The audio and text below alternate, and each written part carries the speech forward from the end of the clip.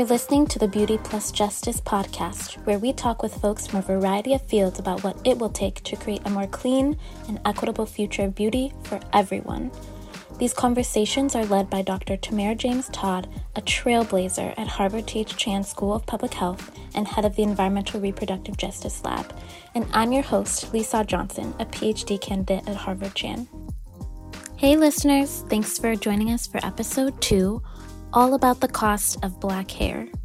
Now, the black hair market is a multi-billion-dollar industry, but beyond buying the products, what are all of the visible and invisible costs of having black hair in a society dominated by one definition of beauty? There are real social consequences to being perceived as less beautiful.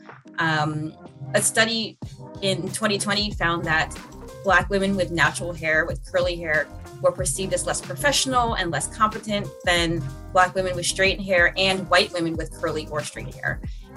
That's Tamara Borr, our guest for today. She is the U.S. policy correspondent at The Economist and wrote a really eye-opening article with accompanying video about some of the hidden costs of having and maintaining black hair.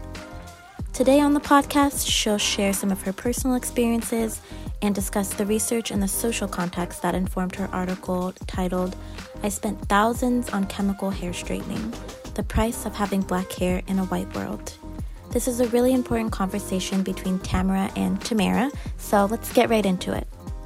So again, I'm really grateful for your time and your willingness to be here today. So I'm just going to jump in with, I'm delighted to welcome Tamara Gilkes Borr today on our podcast, and just to really have a great opportunity to have a conversation with her and the amazing work that she is doing in the space of beauty justice. And so, Tamara, do you mind introducing yourself and telling our listeners a bit about who you are?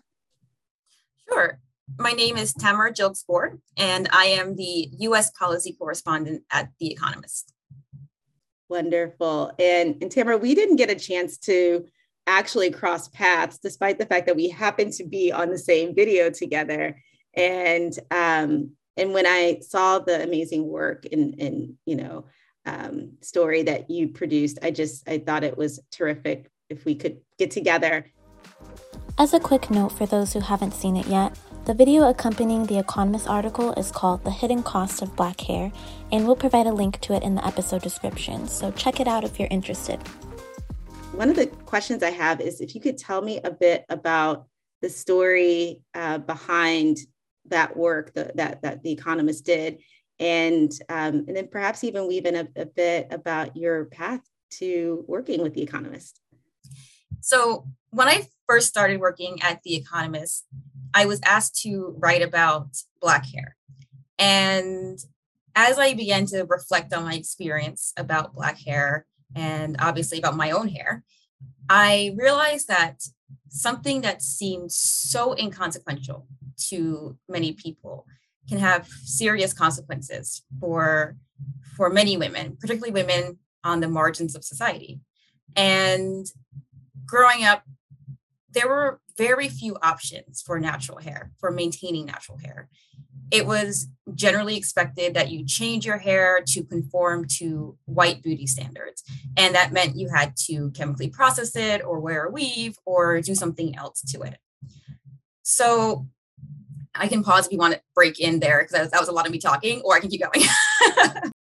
No, I mean, that's definitely my story. We're both, if it's okay, if you don't mind, I wear my hair naturally, and I've been wearing my hair in its natural state since I was probably about 10 or 11. And so I don't know, I feel like each one of us has the story, but I so resonate with what you're saying right now about kind of the just not having options. And so, yes, please do keep going. Yeah, exactly. So I actually started straightening my hair chemically at around 11 years old in middle school. And that was when I started to worry more about boys and wanting to look pretty, and started to pressure my parents to do something about my hair. And at the time I was always wearing it in, 2 braids, and I wanted to do more. So that's when we explored chemically processing my hair, and my sister as well. She's 2 years younger. So when we did that, I was really excited initially, but the first time I went, the chemicals were really harsh and they ended up causing burns and eventually scabbing. And after years of doing this throughout middle school, eventually decided to stop. My parents were not pleased with what was happening to our scalps, and our hair was also falling out. So it wasn't, doing what I wanted to do. I didn't feel like it looked good. It didn't look pretty. So then we transitioned back to our natural hair in about high school. And back then you didn't have what you have today with these YouTube bloggers talking about how to transition and all these things like jojoba oil and coconut oil and, different combinations for conditioners and ways to become reacquainted with your natural hair. You didn't have that. So instead I was just fighting it, pulling it back into buns and using a hot comb and curling irons to straighten it. And it just didn't look great. So as I was writing this article, I started to really reflect on that and think, wow, I tried to transition to natural hair basically twice. Why was I successful most recently and not successful back then? And it really was because there was support out there through the internet and also through the media and seeing more women out there, women with power, women who are considered beautiful with natural hair, that really encouraged me to move forward. I think that's really powerful. And it says so much about the importance of representation and seeing ourselves and seeing others share their stories about this. It's my daughter, who's now 9, but at the time she was 3. And she used to say, she kind of created this language of like, we have out hair and other people have down hair, which I thought was an interesting way to describe it. But for a 3-year-old that, and she really didn't want to go out of the house. One day we were headed to daycare. I was going to drop her off. She says, basically, I don't like my out hair. I want down hair and I'm not beautiful. For us, of course, it meant, okay, redo the books, redo everything, got to find the places and spaces where she can connect and see beauty represented in how our hair looks and what that means. You mentioned beauty and growing up, how would you say beauty was defined? And then what was it like to kind of experience or find beauty in the way that we look with our, as she would call it, out hair? Yeah, I think I actually might start with the second half of that. So while your daughter was mentioning that she didn't feel pretty, I do want to acknowledge the importance of her even realizing that she has out hair versus down hair, because I was an embarrassingly years old. Like I was embarrassingly old. When I realized like, wow, my hair just doesn't do that. And if I keep fighting it, it's not going to look right. And realizing that I have to work with the fact that my hair defies gravity. And in fact, that's kind of cool. It's amazing. When she said that, I was like, you're right. And it's amazing. Yeah. And I mean, I remember one of the YouTube, vloggers made me realize that, where it's like, our hair goes out. You can't fight it to go down. And I was like, yes, I've been fighting my hair for so long. So that was like the first beauty hurdle of like, okay, it's going to go out and I have to be okay with that. It takes up space. And that for me was a huge win. And also realizing that typical hairstyles that are acceptable or typical among white people just is not going to work. And like, again, embarrassingly old when I realized that. I think last year I realized, wow, when I pull my hair up on my like quote unquote bad hair days into a bun, I'm getting headaches and migraines. And I wasn't associating that with my hair being pulled up until my mother-in-law asked me, does that give you a headache? Is that why you get your migraines? And I thought, no. And realized, yes, I'm fighting even in the down, when I'm wearing it pulled back, it is for me, like really, really causing a lot of tension. I have a lot of hair, it's very thick. So I stopped doing that. And now I have to wear, or I choose to wear more of like an Afro puff at the top of my head on days when I want my hair out of my face. So I think I want to acknowledge that while your daughter is definitely going through something that as a mother, you probably had a bit of a freak out. Yes, indeed. She had that realization is one major step. And I think a lot of people don't realize, like, we're that unacquainted with our hair. Like, we don't understand it. And just many of us are going through this process of just like trying to understand, what is our hair? What does it really do? How does it really act? And embracing it at the same time. And that's complicated. Absolutely. Absolutely. And I definitely know what you're talking about. And I think many of our listeners may even know what you're talking about when you say, Tamara, I still need to work on this, not pulling my hair back, but the concept, that connection that you made between how you were styling your hair and your health. And so this idea, these kind of hidden concepts, not just in the context of like health, but, what you've been doing, which is really digging into the kind of the economics of it. And I'm just wondering if you could say a bit more about, what you learned as you worked on this story, really, acknowledging, I think few people know how much this industry is worth, the Black hair industry. And, if you could kind of just walk us through a bit of that. Yeah, sure. So I can start with what I realized were the social costs. In terms of the social costs, I think when it comes to hair, people can say that it's all frivolous, right? Oh, it's just your hair. Stop worrying about it. And particularly, when I was getting my PhD and I'm in academia, the last thing, you're supposed to be thinking about is something frivolous like your hair and makeup, right? Focus on the real things. But there are real social consequences to being perceived as less beautiful. A study in 2020 found that Black women with natural hair, with curly hair, were perceived as less professional and less competent than Black women with straight hair and white women with curly or straight hair. That matters when you get that feedback at your job that you're just not meeting the culture, or you're not impressing clients, or whatever it is. That can be intertwined with how they expect you to look, right? So that has a real impact on your ability to make money and move up in your career.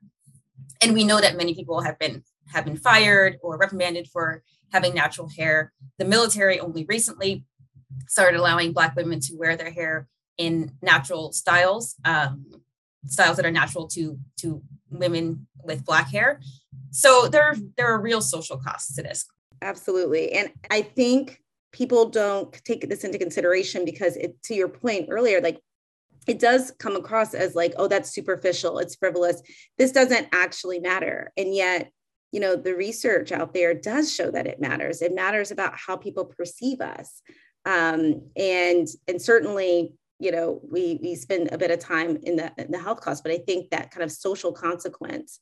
And I'm curious, it's not something that's just kind of in the kind of business space, kind of so impactful of our economic mobility, but also to your point about social mobility and being able to kind of navigate that. So I really, appreciate that. And so to that end, because it can have both social implications for like, the ability to be connected and fit into the culture as you, stated, but also the economic impact, people wanting to be able to navigate into leadership positions and other spaces.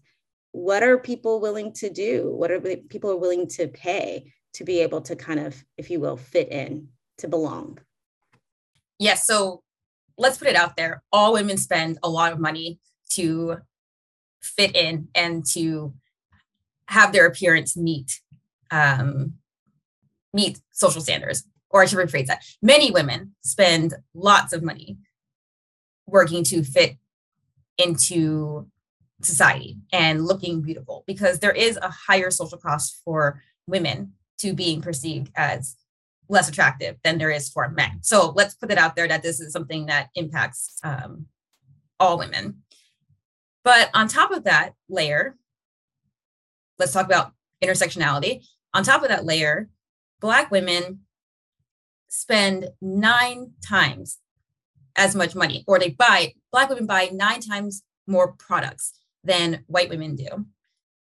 And a lot of that is because there's a higher, less attainable bar for Black women to reach to get to those white beauty standards, to have that hair that cascades over your shoulders and is long and goes down to your waist, and all those things that we see, all those things that we see on music videos and movies, etc. Let's talk about this. So Black women buy 9 times more products compared to white women. And as Tamara points out, this isn't just about individual personal behaviors. Unattainable beauty standards influence not only how Black women wear their hair and how they're treated, but also has very real financial consequences. What does that translate into dollars? Like how much is this industry as far as kind of, from a monetary perspective, the Black hair industry worth? So the Black hair industry is worth a lot. In 2017, it generated $2.5 billion in revenue.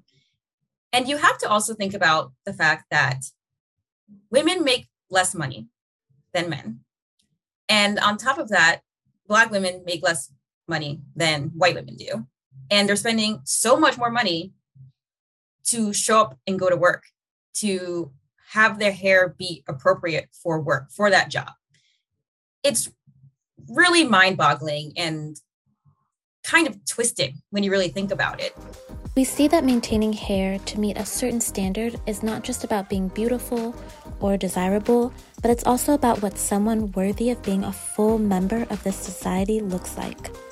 Not only does this place a greater economic burden on Black women, who are already at an economic disadvantage compared to our white counterparts, but this comes with many other significant social, health, and time costs. So is there any hope for changing things? Where are we already seeing cultural and regulatory change? We'll get into that in the next part of the conversation.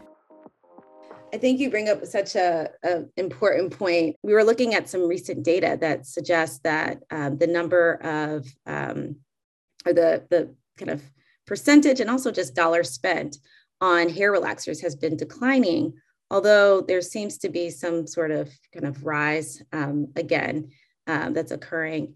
And I'm just curious, what do you think we can do because I think that that's perhaps in lockstep with the natural hair movement. So part of what we were talking about at the beginning around this about, when we were growing up, there really wasn't any information out there about how to wear your hair naturally and all of that. But as the percentage and the dollars spent on hair relaxers has decreased to some extent over time, there's been more out there in social media, more out there, even product-wise, that at least purports itself to be for natural hair. So there's this movement happening, and I'm just wondering, one, what can we do to kind of further that movement, which I think in some ways is embracing, our being able to wear our hair as it is.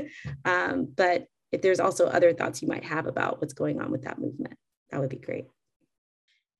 Yeah, so I think it's really important to acknowledge that while the natural hair movement is gaining steam and is much larger than any of us can remember, the problem is certainly not solved. It certainly isn't like, hallelujah, we're all able to just walk outside now with our hair natural and everything's good and grand. We still need to go pretty far for women to feel comfortable doing whatever they want with their hair, including wearing their hair naturally. I think the first thing is definitely legislation. We know with many social issues that legislation is often the first thing that happens and then social acceptance follows. So I think that with Black hair, that is definitely necessary. We've seen that with other issues with civil rights for African Americans, with gay marriage, et cetera. So legislation is one of the first steps that has to happen. But I also think that we can't downplay the importance of media. I know personally, for me, watching the Black women on Blackish, has been really inspiring. They do really cool things I would never think to do with my hair. And I like try it. And, I'm unsuccessful often, but it's something to see the a beautiful, college student, walking around on campus with her hair in these beautiful styles. And then the mom is the doctor and she's going to the, she's a, and it's not real, but, it's so nice to see that. And it gives you ideas. And we don't have a lot of, we don't have a track record for seeing what natural hair can be. It's often a certain type of woman, often a lighter skinned woman, maybe mixed race, who can get away with it, quote unquote. And you don't see women with tighter curls, you don't see darker skinned women, et cetera, wearing their hair naturally. So when you do see that on TV and with the increase in representation among models, and other forms of media, we're not there yet. We still have a light skin bias. We still have a white woman bias, but we are certainly making progress, and that's super important. And then I also think that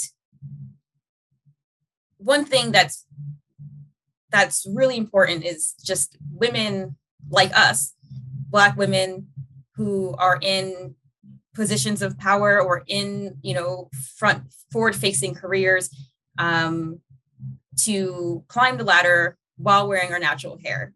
And it can be really scary. I remember when I was starting out, I was afraid to take that risk and be an intern or, be lower level and have my hair be a hot mess. Luckily now I have this job at The Economist. My natural hair is accepted in this role. I am financially stable. There's less risk to, being the person who goes to work with a new type of hairstyle today. It's just like, hey, everybody, you're going to get used to the Afro puff on my head today. That's just the way it's going to go. And I think that we can have a role that, a bigger role than we realize. So I think all of those things need to happen in order to help with the movement and help it be successful. I think you bring up such a important point, and I have a separate question, but I want to kind of, push a little bit further into this. So for the person who gets up in the morning, doesn't have the flexibility or the social acceptance, professional acceptance in the workspace, and has heard the statistics around, what is in the hair products maybe being harmful to them, and having health impacts, but also is very clearly aware of the potential social and professional implications of going to work in their natural, with their natural hair. What would you say to that person? How would you advise them or counsel them, encourage them, or is there a space of encouragement for them given the potential economic impact on their lives? Yeah, that is such a difficult question. I think I do want to say, I guess, the positive thing first. I do think that if you had asked me when I first started at The Economist, are they going to accept your natural hair? Are they going to ask you to write a piece about the social costs of Black hair? I never would have thought that would be part of my job. So there's definitely more realization about these issues, more of an acceptance than I perceived. And while I, at this point in my life, would not have changed my natural hair for the role, I interviewed with my hair in the way it was. I do think there's more acceptance now than we realize. But that being said, I'm living in Washington, D.C.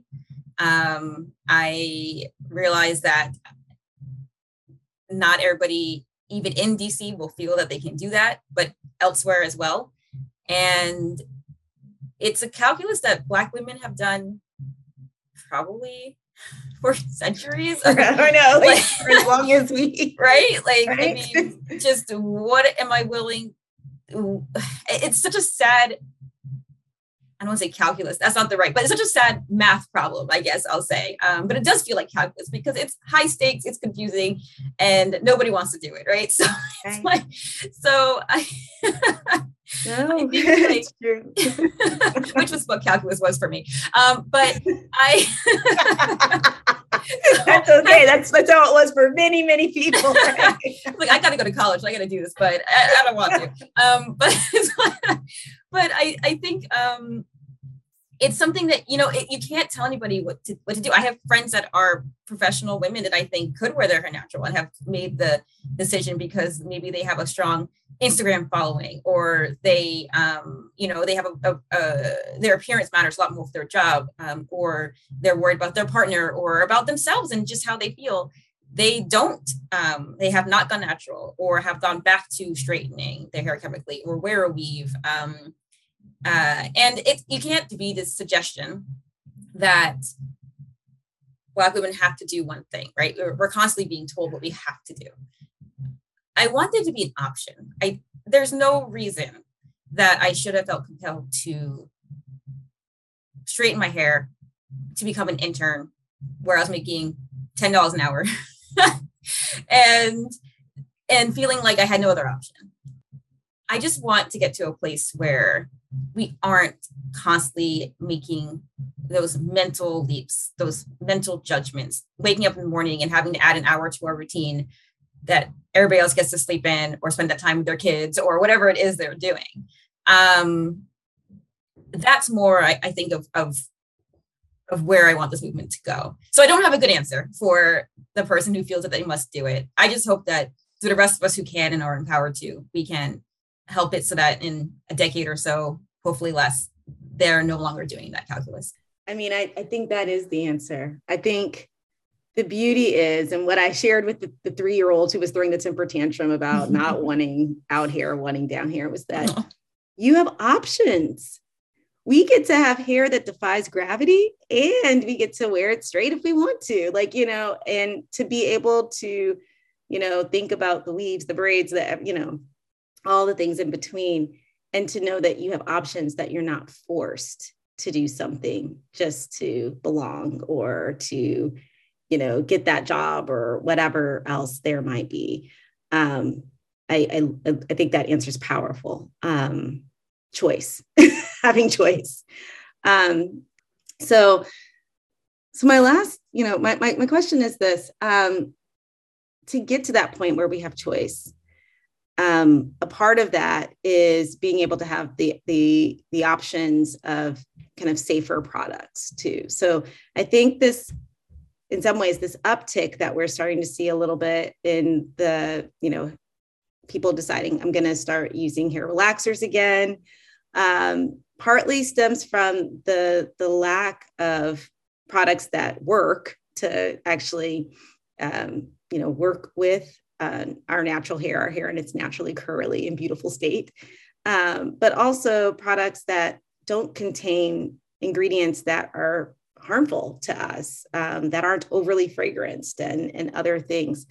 And yet one of the pushbacks that I hear oftentimes is that Black women, Black people in general, will not be able to afford quote unquote natural or safer products. What do you think it will take for companies, for the marketplace, to make space and create safer products that do not have harmful ingredients for us? So I do think that, what's unfortunate about the realization that natural hair and the natural hair movement is lucrative is that you're seeing these big businesses without the goal of providing safe natural products entering the market, crowding the market, confusing the market, in my opinion. But I do worry when I hear about women going back to being natural. It took me a decade to get my hair to the way I wanted. And I don't expect people to go 10 years with their hair looking a mess, but I also spent most of my life with my hair looking a mess. So it wasn't like, I'm sure that's not true. So it felt like, it's just, a continuation of the trend here, but I do think that there has to be some patience, and that's frustrating.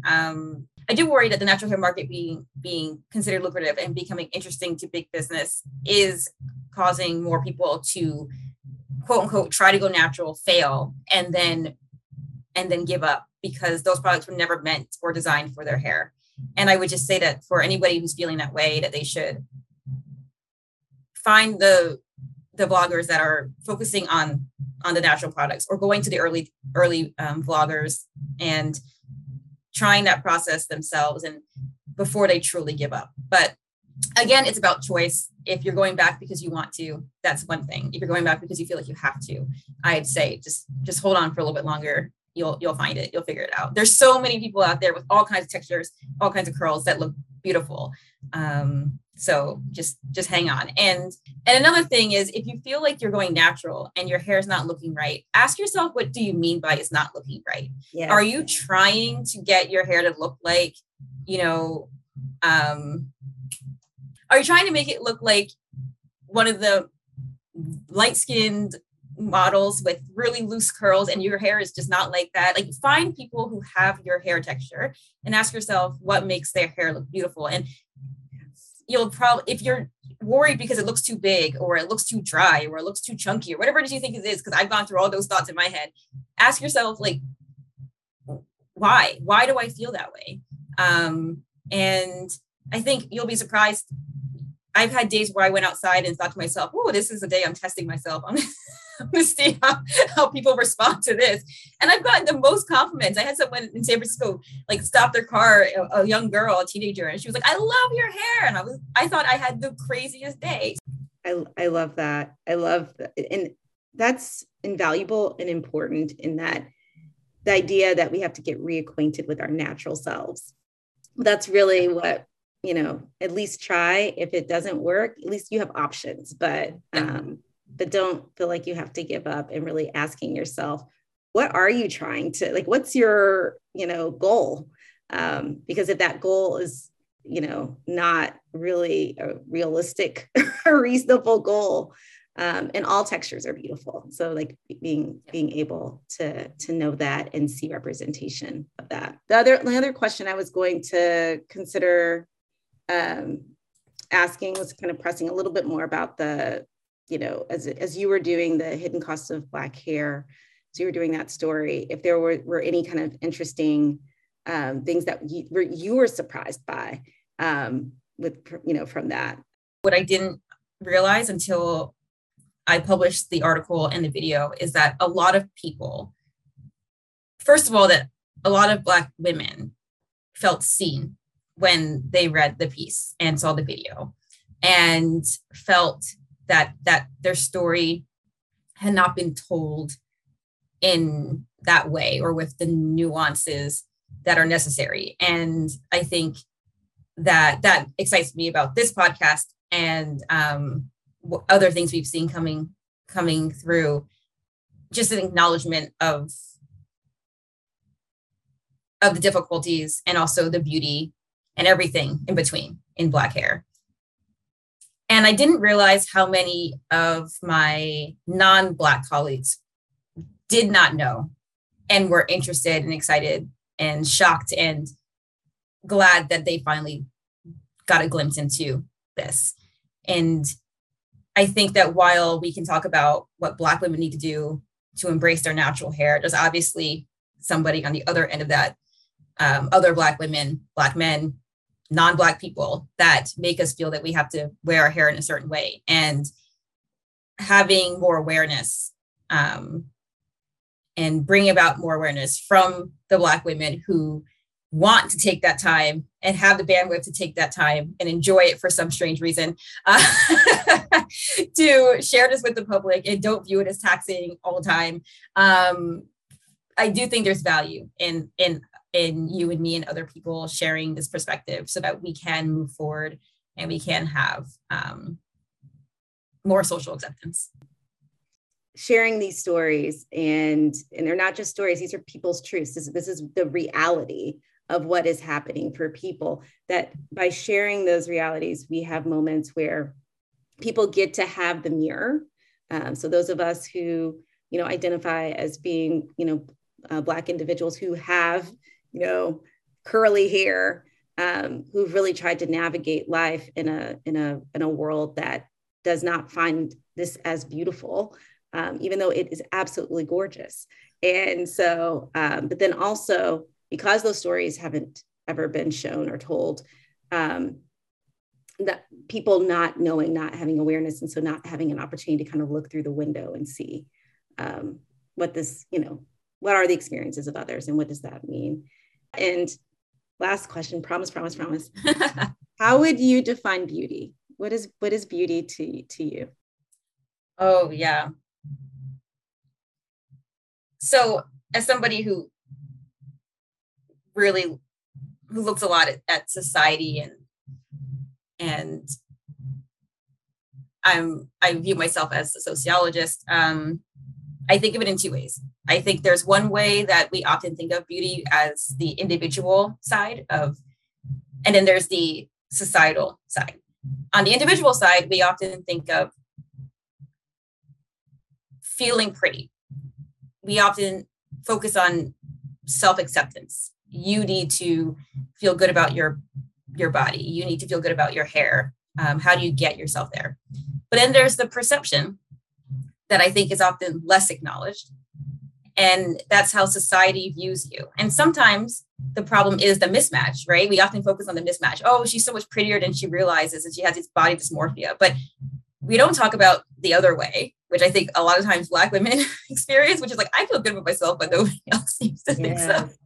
Ugh. And that, I think, is really an important dynamic of the Black female experience that we don't talk about, where, you might be in your community, you might have Black men looking at you and saying you're beautiful, but then you step out of that space and you don't feel beautiful anymore. And that tension and so that to me is really important when you think about beauty, is thinking both about what's happening on the inside, but also what's happening with society. Well, may that mismatch be less as we move forward. Because I know so many times we say it doesn't matter what other people think, but what other people think does impact us. And so particularly around this concept of beauty. So thank you so much. I really appreciate your time and your willingness to chat with me today.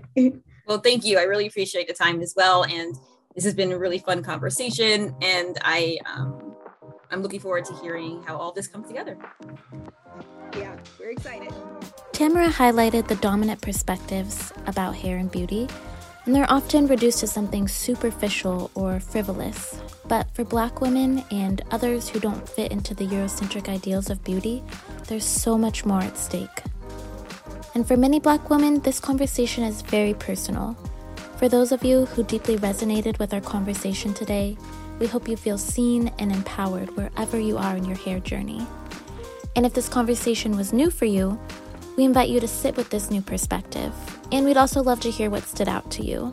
So use the hashtag BeautyPlusJusticePodcast, all spelled out, on any social media platform to become a part of our conversation. Thank you so much for listening today. Be well, and be sure to join us for the next episode when we'll talk about some of the chemicals of concern found in Black hair products and the way forward with Dr. Robin Dodson from the Silent Spring Institute. This episode was produced and edited by Marissa Chan, Lisa Johnson, and Felicia Haycoop, with assistance from Ilkania Chaudhry Polino. We received funding from the Environmental Defense Fund.